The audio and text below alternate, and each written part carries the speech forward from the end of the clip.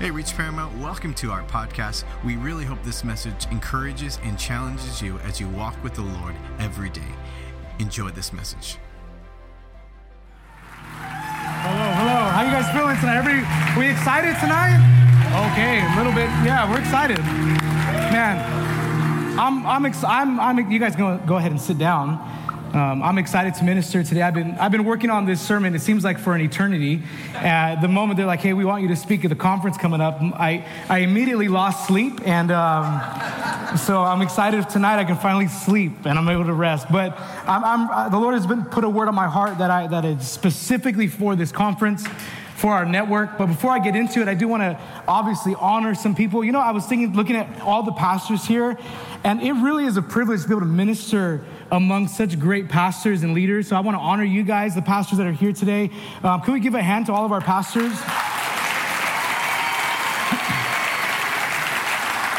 And of course, I want to honor the board of our network, Pastor Mondo Luna and Lisa, and Pastor Eddie and Roxanne, and I don't see him here, but my really, really good friend, Pastor Angel Flores, who's like my brother, and Des, we've been family forever, so I want to honor you guys. I love you guys. You're not there, Pastor Angel, but you're there in spirit. I'll tell Des, and she can tell you what I said. I said a lot of good things, so I want some of those ribeyes too. And of course, Pastor Omar Lopez and Sister Letty for just being great pastors and leaders. And then I got my parents, Pastor Dave and Esther, they're here, and I want to honor them. My grandparents, Danny and Linda Mancha are here. My mother-in-law, my family, and of course, I cannot forget my beautiful, beautiful wife, Jessica, sitting in the front. We got 4 crazy kids, and yeah, everybody said, "Wow, you get it." Today, the title of my message is called Remain in Ephesus, Finish the Fight. In 1 Timothy chapter 1, verse 3 through 5, I was saying that I'm able to use all the good scriptures today because I'm preaching first. And so you'll hear them all throughout the week. But 1 Timothy chapter 1, verse 3 through 5 says, As I urged you when I was going to Macedonia, remain at Ephesus so that you may charge certain persons not to teach any different doctrine, nor to devote themselves to myths and endless genealogies which promote speculations rather than the stewardship from God that is by faith. The aim of our charge is love that issues from a pure heart and a good conscience and a sincere faith. Paul is charging Timothy, but what's interesting about this charge is he's not charging Timothy to keep the peace. He's charging him to wage the war. Because what was happening is there was false teachers and secular ideologies and all these different things that were beginning to creep within the church. And Paul is telling Timothy, look, what they're trying to do is they're trying to replace truth for a lie. And he's charging him, saying, you need to fight this fight. You've got to stand up for truth when they're trying to bring it down. Timothy was called to stand. There was a command on his life. It was, do not run away from this fight. Stop being a coward. You've got to stick it through. You've got to finish this. Don't run. Don't be afraid, but defend God's truth. 1 Timothy 6:12 through 16, fight the good fight of faith. Take hold of the eternal life to which you were called and about which you made the good confession in the presence of many witnesses. I charge you in the presence of God who gives life to all things and of Christ Jesus who in his testimony before Pontius Pilate made the good confession to keep the commandment unstained and free from reproach until the appearing of our Lord Jesus Christ, which he will display at the proper time. He who is blessed and only sovereign, the King of kings and the Lord of lords, who alone has immortality, who dwells in unapproachable light, whom no one has ever seen or can see. To him be honor and eternal dominion. Amen. Timothy is among this wicked culture, this wicked time, in this wicked city, called to remain in that city and to finish the work that he was charged to do. Can we take a moment to pray? Father, we thank you. I pray, Lord, that you would speak to your people. I pray that my thoughts, God, and my emotions would not be the leaders of this message. But Lord, let it be led by your Spirit and let the foundation be your word. I thank you, Lord, that you are here with us. I thank you, Holy Spirit, that you're calling us and you've given us the privilege to fight this fight together. We thank you in Jesus' name. And everybody said, Amen. As Paul's charging Timothy, we also have received a charge. We also have received a job, a fight that we have to get into. Mark chapter 16, verse 15, and he said to them, go into all the world and proclaim the gospel to the whole creation. Right now in our society, there is a war on truth. There is, they're trying to make everybody believe that there's your truth and there's my truth and there's his truth and there's her truth and there's they, them truth and there's these, them truth. And we don't know anymore because truth is, we can kind of just make it up on our own, right? If that offended you, just get ready. If that bothered you, just get ready. We now have this war on truth within our culture, within our society. If there's ever a time the world needs the gospel, it's right now. They need to know the truth about Jesus. If you bring it down to its simplest form, it is just that, Jesus. We overcomplicate this sometimes, and we make it about all these other things, and we make it about all these ministries and titles and positions, but it comes down to one man. And the world needs to know about him. But I think that we as Christians have become too comfortable in our freedom. We almost would rather say, well, you know what, Jesus, it's getting pretty bad out here. Do you think you can come get me now? Can you come? You hear about the aliens. You're like, I hope it's Jesus coming to beam me up. Because I can't handle this anymore. It's too dark. It's too bad around here. But we're not called to run right now. We're not called to be afraid. We can't just sit in the comforts of our freedom. Oh, Jesus, thank you for setting me free. Lord, I'm so grateful. Now, God, what I would really like to be called to do is to sit on my couch. That'd be incredible, Lord. Leave me right here. God, I'm so satisfied in the giftings you've given me that I'm going to use only in my church. These are not in my notes. Let's move on to the next point. Guys, listen, we cannot give up on the lost. We cannot give up on the lost. We cannot give up on the world. I think too many of us have thrown in the towel on the earth. We've thrown in the towel on the world. We've thrown the towel in on culture. And we really believe, man, we need to get out of here. But no, guys, we are on a mission of rescue. We are called with a purpose. We are called, listen, we are called to remain. Stick to it. Finish the fight. We can still experience a great outpouring of the Holy Spirit on the lost and the broken. We can still experience that.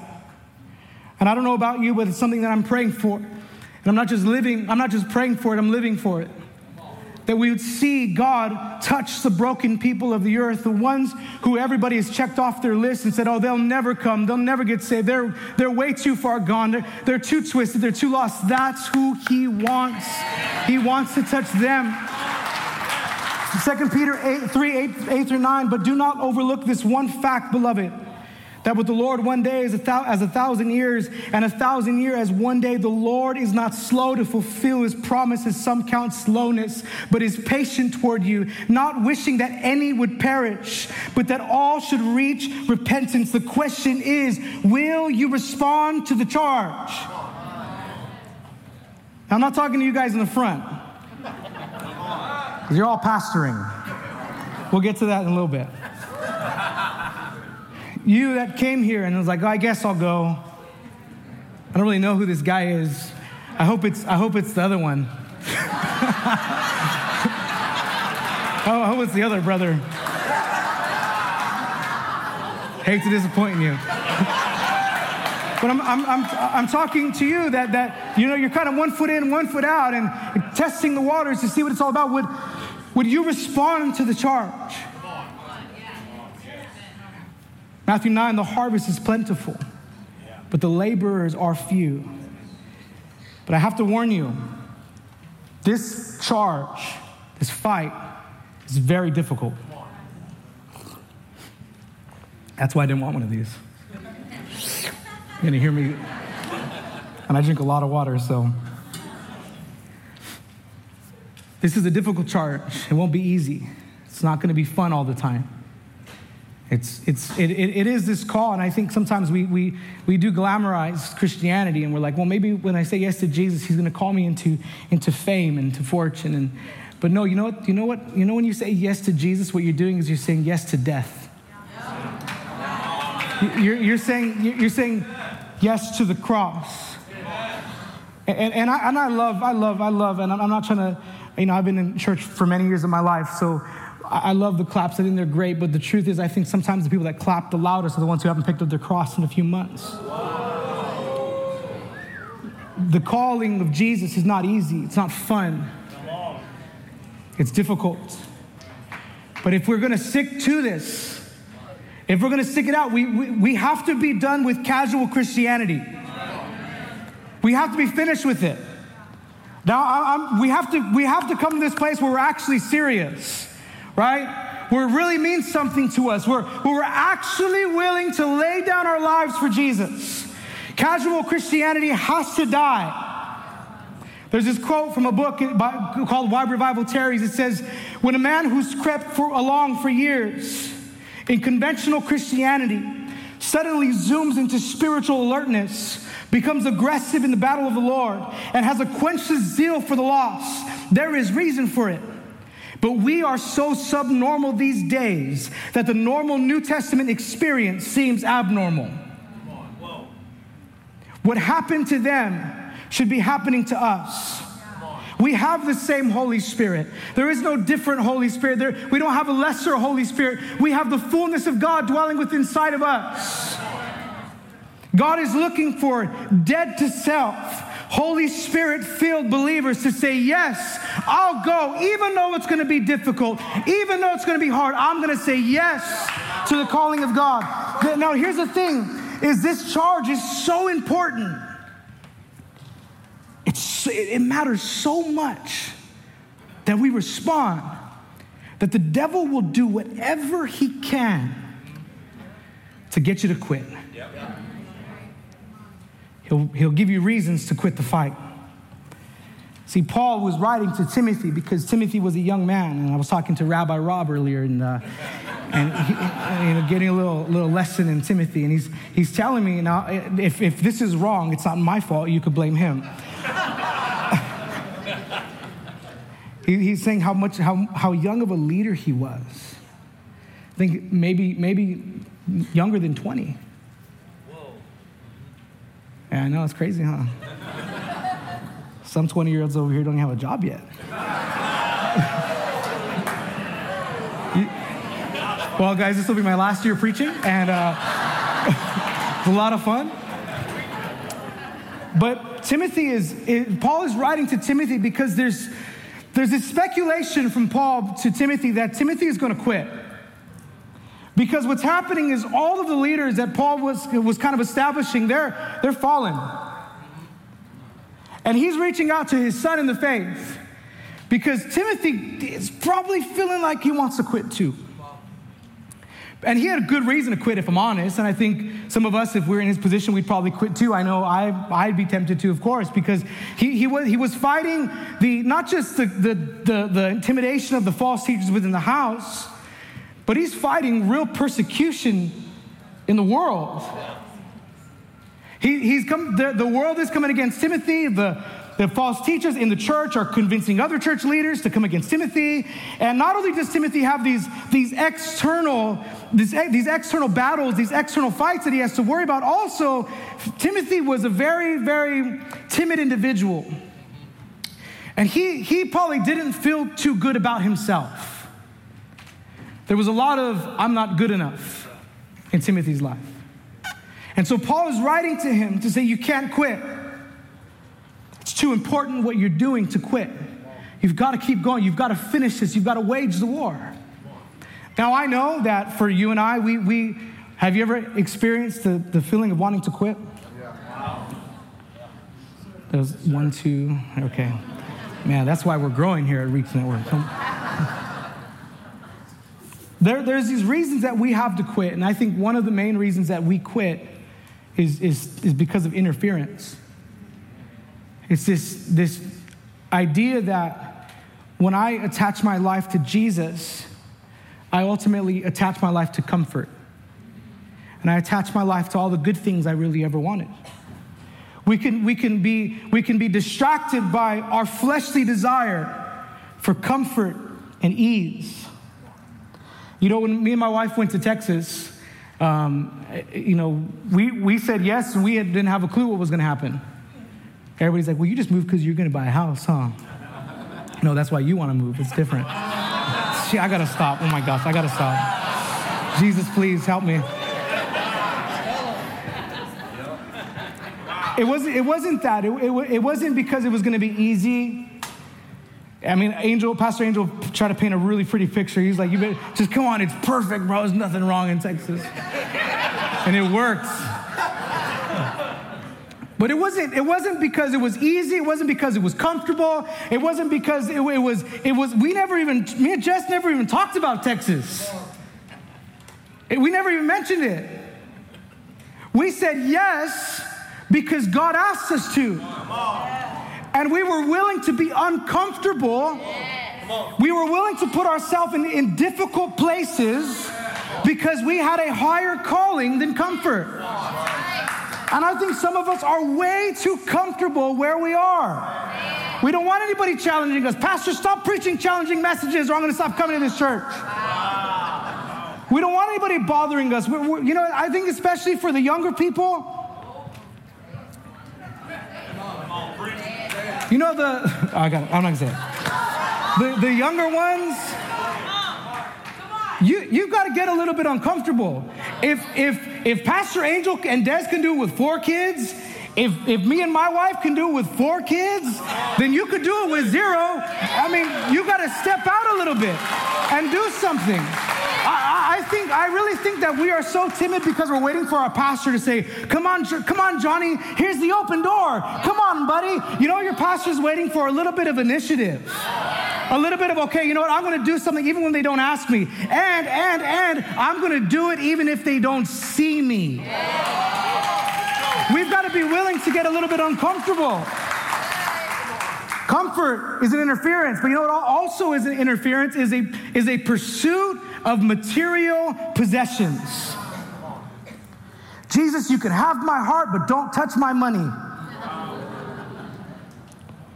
Jesus, I'll give you everything, Lord, as long as you get me a nice house and the Tesla that I've been praying for, God. I know it's in your will for me, God, and it has to be. There's no way, Lord. I've been persecuted too long driving my Toyota Corolla. There's nothing wrong with the Corolla. But our pursuit of material things, I'll follow Jesus after I get the house. I'll follow Jesus after I get the wife, after I get the husband, after I get the family. Yeah, then Jesus, the reason I can't be all in for you is because, see, my pocket's been empty for a long time, and I need them to be filled before I do something for you. But that's not how it works. Material possession is not the equating factors to saying yes to Jesus. The question is, are you willing to say yes to him if he never gives you what you wanted? That's the question. Are you willing to say yes to Jesus even when it doesn't make sense? I remember I'm going to tell the story really short because I can't even see the timer on my left. I remember I had a bucket. I'll remember my blue Honda Civic, and it cost me $900, and if it rained, water came in through the bottom. Multiple colors, and not on purpose. And I remember that car broke down. That car broke down, and my dad was towing me, and I think I was in my 20s, and he's towing me in the Suburban, and I'm just like, God, what the heck is wrong with my life? I didn't have any money. I was broke. I was in debt. My car was literally broken down, and I couldn't afford to fix it. And I remember I'm sitting there, and the Lord would said, hey, if I never bless you again, will you still follow me? I said, no, hold on. My spiritual receptors are off. And he said, if I never give you what you want, will you still follow me? And I was honest. I said, I got to think about that one. Hold on. And I remember telling him, Lord, if you never give me anything else, now you got to remember, I was sleeping on my parents' couch. So it's not like I had even an apartment. I said, if you never give me anything else, I will follow you forever. Material possessions are such a great distraction. Another distraction is a desire to fulfill our dream instead of God's purpose. It's Yeah, I'm in the fight. I'm fighting the good fight, but really what I'm fighting for is my name. Really what I'm fighting for, see, God, I'm called to be a worship leader, and I got to step into that calling right now, God. And Lord, I'll follow you as long as the business I've been dreaming about, God, is within the plan. Because doesn't the Bible say that God's going to give you the dream of your heart? No, it doesn't. It doesn't say that. But we attach our dream to God's purpose, and then when God doesn't fulfill our dream, we're disappointed in God. Because he didn't do what he said he would do. No. He didn't do what you told him to do. And there's a great difference in those things. And then so what begins to happen is God puts us in a place of discipleship. He puts us in a place where we have good leaders and pastors, but then the pastor that we're under is actually discipling us, and he's not putting us in position. So you know what? I think I'm going to go to that church over there because the pastor over there knows my gift, and the pastor over there knows I'm prophetic, and the pastor over there knows I can preach, and the pastor over there he knows I can sing. So what I'm going to do, pastor, even though you're discipling me, even though you're loving me, even though you're helping me, you're not giving me my platform. So because you're not giving me my platform, you're not allowing me to walk in purpose. But that's not how it works. I would even say this: if you think the platform is the purpose, you've been blinded by the enemy. That's not the purpose, it's what people can see. But we get this idea that if God isn't fulfilling my own dreams and I can't express my own gifting, then it's not God's will. Everybody these days, I want to be a YouTuber. I want to be a songwriter. I want to be a podcaster. I want to be, this is God's calling. No. You've got to learn that God's calling doesn't always look like your dream. Amen. Another way he stops us is intimidation from the world. Because once you walk in God's purpose, you become the enemy of the world. People are not going to like you. 2 Timothy 3:10 through 12. You, however, have followed my teaching, my conduct, my aim in life, my faith, my patience, my love, my steadfastness, my persecutions and sufferings. That happened to me at Antioch and Iconium and Lystra, which persecutions I endured, yet from them all the Lord rescued me. Indeed, all who desire to live a godly life in Christ will be persecuted. Guys, the world isn't going to like you. I do have a YouTube channel, so I'm not hating on that. So I have Instagram, I got all that stuff, and people just hate. And I'm like, I see these comments. Like, I'm a person, jeez. I see them all. Please go easy on me. But the world isn't going to love the church. The world is not going to accept the message of the gospel. They're going to, in fact, hate us. They're going to hate us. The people that are effective, that are making a difference in the kingdom, you're not always going to be everybody's favorite. You're going to face some backlash. You're going to have some people hating on your message. You're going to have some people persecuting you with words and coming against you and your family and saying things about you and gossiping about you and tearing you down and doing all these. They're not going to like you. I need to make that clear. We don't say yes to Jesus to become popular. We're not saying, yeah, Lord, I'm going to follow you if I can be famous and like. They're not going to like the church. They're going to come against us. But see, I don't know where this happened, but it's especially in the Christian culture of the United States. We've begun to try to bend to the acceptance of culture. And we've bowed down to this idea that okay, well, first they need to accept me, and then if I can infiltrate the culture because they like me, then I can start preaching the word of God. Intimidation from the world has stopped the church from preaching the truth.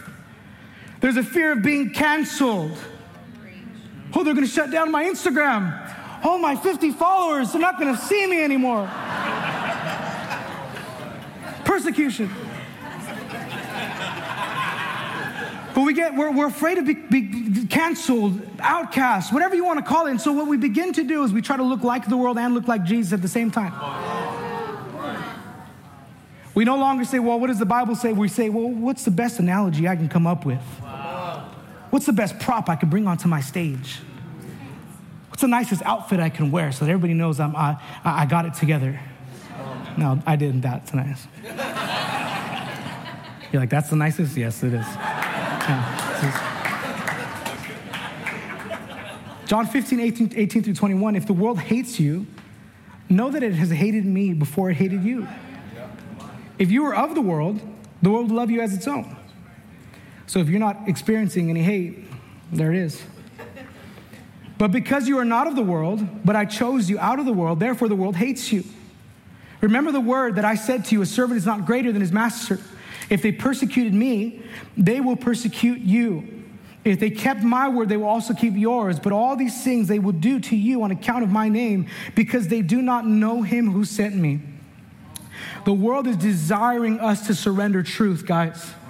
The world is begging the church to bend its knee to the culture, to bend its knee to this idea of lies and oh yeah, gay marriage, yeah, we're good with that. Oh, you're a man, you want to be a woman. Oh, we're good with that as long as you can come to my church and pay my bills. Yeah, we're okay with that. It's begging us to bend to this idea that we can no longer proclaim truth. You know what I'm really sick of? I'm so sick and tired of the fact that the world can say everything they want, and us Christians I don't want to offend anybody. I don't want to say anything. We've got to get over that. You've got to get over that. Well, if I tell the truth, they're not going to like me. Guess what? They didn't like him either. We have to get over that. It's just, even like you have this whole thing with the transgender movement. Then you have this whole thing with Roe v. Wade coming down. And the saddest thing that I saw was churches apologizing. Oh, I'm so sorry that we're celebrating this. I'm so sorry that you feel like you're judged. Come to my church. You know why? You know why we have to get people in the doors like that? Because there's no Holy Spirit to draw them in. So we have to convince them that we believe what they believe. Because if we can convince them that, we can be friends with them. We've got to get over that. I've learned a long time ago. Now, I'm not been pastoring forever, but I've learned a long time ago. I got to stop worrying about what people say about me. If they don't like my preaching, there's another church down the street. They can go to that church. If they don't want to hear the truth, they can find another church to go to. But this is the thing, is when Christians refuse to stand for, celebrate, and proclaim truth, just so we can be accepted, here's what we do. We surrender the one thing that sets them free. We surrender truth in exchange for acceptance. Another thing that we have to go through is insecurity. I'm not good enough. God should have called someone else. Anybody ever feel like that? I do all the time. You try planting a church next to Pastor Angel Flores. See him up here? Everybody loves that guy.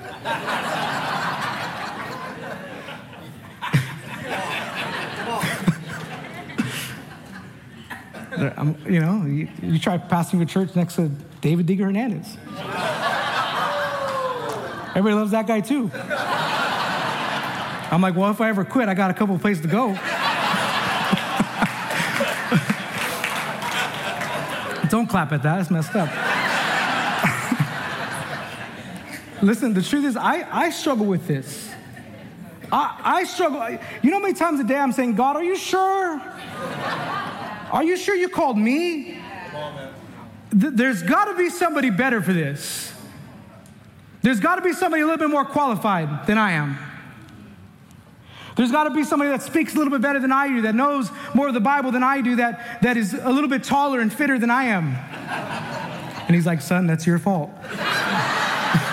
Like, God, like this insecurity and this is what happens when you become insecure, is you begin to compare. And as you begin to compare, you begin to operate as somebody else without their anointing.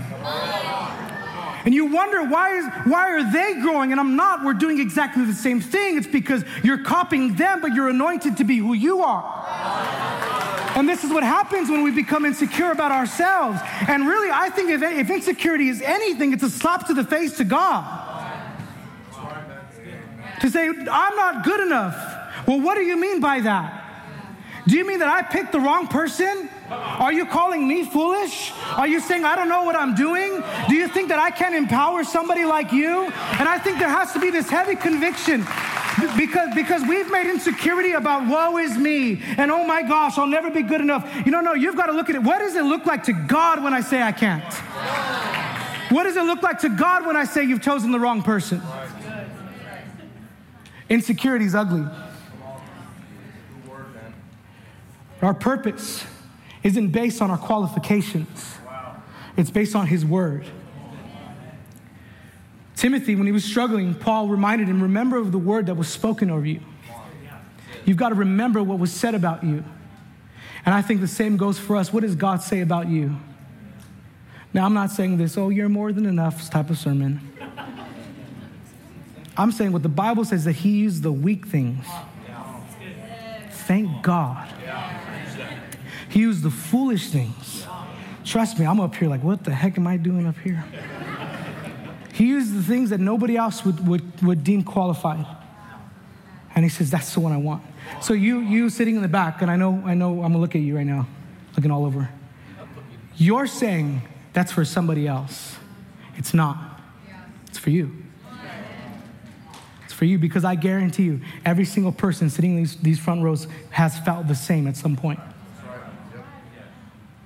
We all struggle with insecurity. But we cannot allow this. We cannot allow this to stop us, because the purpose of our mission is so important. It matters that you stick in the fight, because there's things that we need to see. There's things we need to do. One of the things that we need to strive for is to see real revival in the church. Now, I'm not talking about speaking in tongues, casting out demons, healing the sick type of revival. That's great. I'm talking about marriages being healed type of revival. I'm talking about fathers beginning to love their children and lead their home type of revival. Because that is true revival. The mark of revival is not the gifts, it's the fruit. And we need to be striving for the fruit within our churches. And if we quit, we'll never see it. If we stop now, you'll never see it. If you give up on the house that God has planted you in, you're never going to see it. You may feel like, oh, I'm sick of this. I'm tired of this. I'm done. I got to go somewhere else. No, maybe God has called you to birth revival in some places. Maybe God has called you as a seed planter. But you can't plant seeds when you're planting gossip. You can't plant seeds when you're planting rebellion and dishonor. But God has called you to plant seeds within the house that He's placed you in, so that you can see revival beginning to be birthed. Before we ever see a change in culture, we must pray to see revival in the church. Let me tell you what you don't need in your church. You don't need an LED wall. I'm saying that. I have one. But I bought it to test, to see, like if it was going to make a difference. You don't need an LED wall. You don't need all the best equipment. You don't need all that stuff. Oh, Pastor, we're going to see revival. We got to get that thing first. We've got to bring that person in. We got to hire that person, bring that person over here, God. Well, we'll see revival then, Pastor. No. You know what births true revival? And we all have it. We all can do it. It's prayer. That's it. You can have all of the great things, but if you're lacking in prayer, you'll never see revival. There's a quote by Ian Bounds that says, men are God's method. The church is looking for better methods. God is looking for better men. What the church needs today is not more machinery or better, not new organizations or more and novel methods, but men who the Holy Spirit can use, men of prayer, men mighty in prayer. The Holy Spirit does not come on machinery, but on men. He does not anoint plans, but men of prayer. Now you can get in my face and say, oh, you're sexist. What about the women? I understand the women are important too, but we need some men of God to stop hiding behind their wives. We need some men of God to step up and into their lives of their children. We need some men of God. We need some men of God. You know what I love? I love when I see men at the altar worshiping. I love when I see men at the altar praying. I love when I see men coming early for prayer and for discipleship. Listen, what the world needs is strong men of God. And too many of us, listen, men, I'm talking to you. Too many of us have surrendered our gifting in exchange for all the things we talked about. We said, oh, my wife got it. My wife's going to take care of it. My wife's going to fast about it. My wife's going to pray for my kids. My wife's going to do all that. Really, really? Do you think God called her to do it? You know why you think that? Because you don't read the Bible. And the Bible is called men to lead.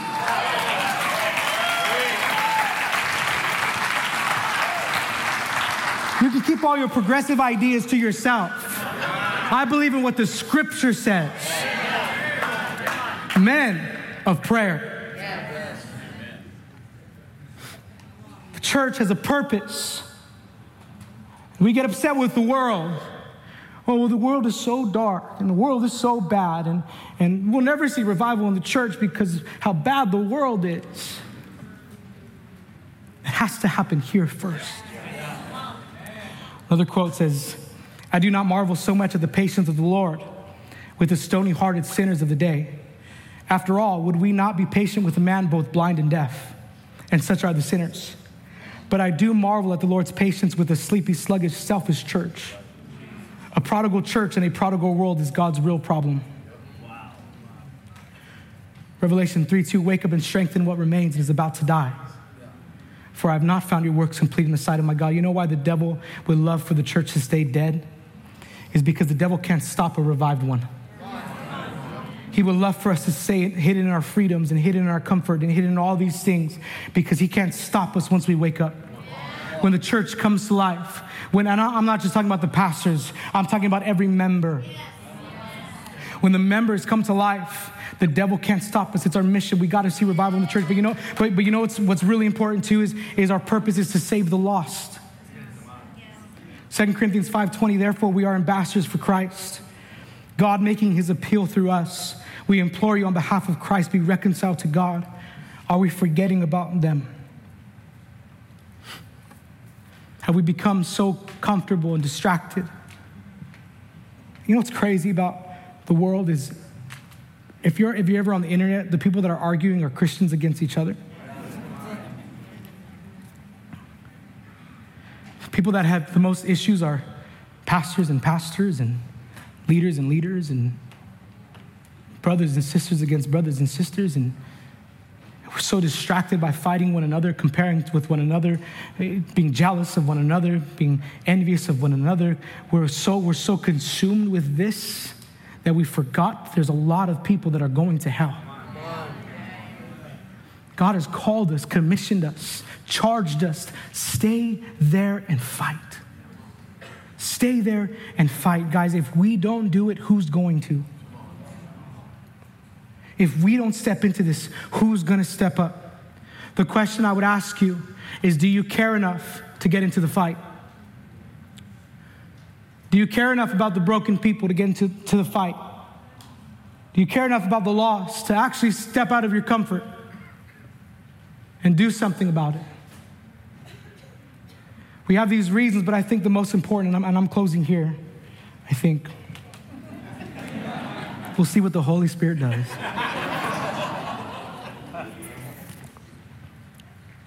Lord, another hour, God? Okay.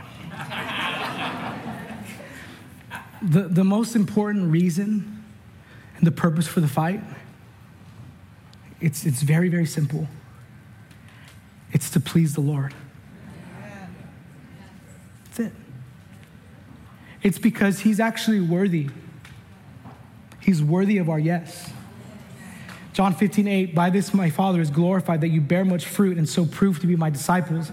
Matthew 5:16, in the same way let your light shine before others so that they may see your good works and give glory to your Father who's in heaven. It's about Jesus. It's unto the Lord. It's unto the Lord. There's a story, and I'm gonna try to read it quickly. It says, in 1732, 5 years after the initial outpouring of the Spirit, 2 Moravian tradesmen heard of the plight of African slaves on the island of St. Thomas in the Caribbean and how there was a spiritual hunger, but they had no one to share the gospel with them. They determined to go by any means necessary, even when they were told they would have to sell themselves into slavery in order to minister among the slaves. According to the story that has stirred missionary zeal all over the world for the past near 300 years, as they stood on the ship departing from the wharf, looking for what they believed to be the last time of the faces of their loved ones, they raised their fists and cried, "May the Lamb that was slain receive the reward of his suffering." This is it. They were deeply in love with the slain Lamb, cherished the love he showed on the cross, thunderously affirmed his infinite worth, and passionately desired that he would have what he deserved, the reward of his suffering. We remain in the fight because he's worthy. We stay right where we are in obedience to the Master because he is that to us, our Master. Cultural Christianity would say, well, Jesus has to do what I want. Biblical Christianity says, I lay my life down and say yes. You may never get what you desire. It's not always going to be easy. You're going to have to fight. You're going to want to quit. You're going to have a lot of good reasons to quit. But at the end of the day, it's unto him. It's unto the Lord. I tell our church this all the time. We love people. We're not here for them. I felt it. No, we love them. We're here for him. Because if we're here for him and he comes, he can change them. He can transform them. Because he really cares about it. He really cares about the lost. The fight is going to seem very difficult. It's really hard. But God doesn't leave us to fight alone. In his presence is where we find our victory. Can I be honest with you? I'm going to be very vulnerable, okay? Is that all right? Thank you. You're like, yeah, be vulnerable, just be quick. I'm going to be very vulnerable. The last year has been one of the hardest years of ministry ever. Now, we did... Well, thank you for ruining the moment. I'm just kidding. Gosh, I need to stop. See, he's the foolish things of the world right here. It's been really hard, really difficult. We've had people abandon us in our church and talk about us and say all sorts of things that I don't even really know if they're true. You know, you never know. We make a lot of mistakes. Said a lot of bad things about us, and ministry's been really hard. Not only that, there's been an attack on my personal life with, I'm not going to cry. I'm not going to do it. I was struggling with anxiety. Bad. No, I knew, a couple people knew. It was so bad. It was so bad, and I'm just being very vulnerable with you, okay? I'm being very open. I know my counselor friends are probably going to sit me down after this. It was so bad that I was literally telling the Lord, like, I don't want to be here anymore. Not Texas. I don't want to be here anymore. I really felt like, God, this is just too hard. Like, the enemy begins to lie, like, man, my kids could probably use a different person to be their father because I'm just not good enough. Maybe if I go, my wife will find somebody better because I don't feel like I'm good enough. And all these things begin to flood my head. I was crying out to the Lord like, God, this is miserable. I don't like to do this. I was like, God, can I please just shut it down and go? I just want to go back to Reach Paramount. They've got a bigger LED wall than me. But I was so broken. I was so broken. And I felt like there's no way out of this. I was done. It was so hard. Months of that. Every day, God, I don't want to do this anymore. I can't do this anymore. Lying in bed I couldn't sleep. God, I just can't do this. You've got to find somebody else. And as I was seeking the Lord and just saying, God, I just need your help. I don't know. Lord came, he spoke to me. He said, son, you got really good at ministry. You got really good at preaching, and he was complimenting me, and I appreciated that. You got really good at all these things, but you got so good at them that you started to do them without me. And he said, the reason that I'm allowing this to happen to you is because I need you to know how important my presence is. He said, you want to be free? I said, yes. He said, then get into my presence every day. And I was like, you sure I don't need to call Vanessa?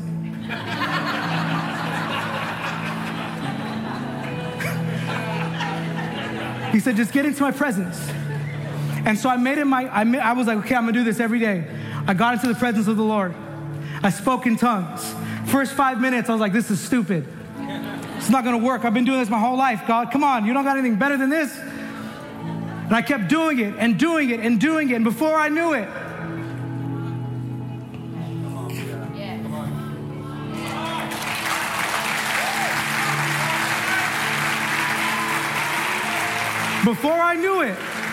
the presence of God came into my little office. Now the room didn't shake. There wasn't thunderous sounds and fire.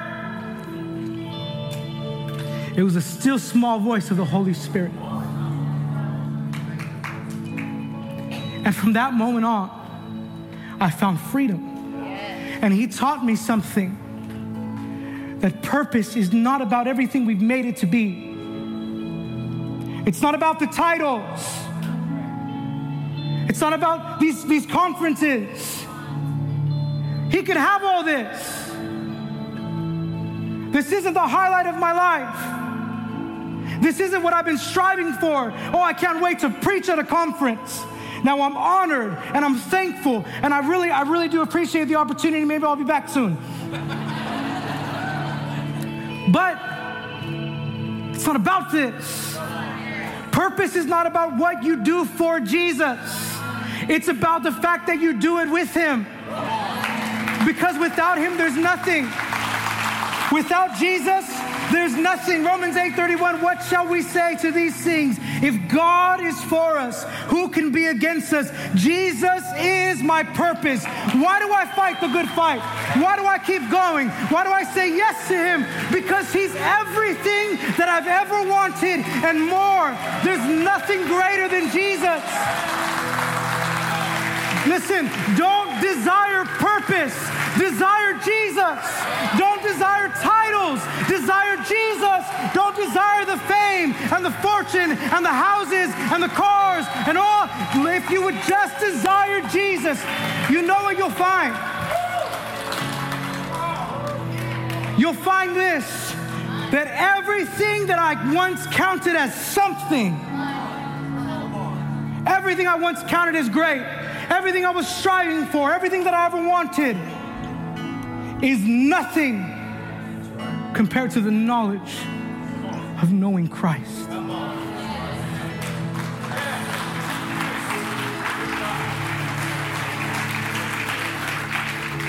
So, what is this all about? Guys, if it's not about him, you missed it.